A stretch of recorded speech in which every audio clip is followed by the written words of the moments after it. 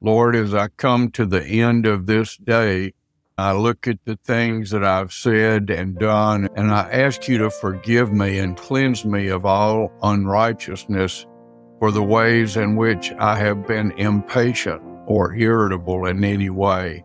In the times when I didn't show the love you've told me I should show, loving my neighbor as myself. When I didn't say what needed to be said, even though the opportunity was right in front of me.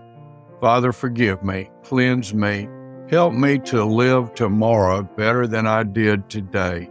I want you to be honored in my life, but I can do nothing without you. So help me, Lord, I pray, through Christ. Amen.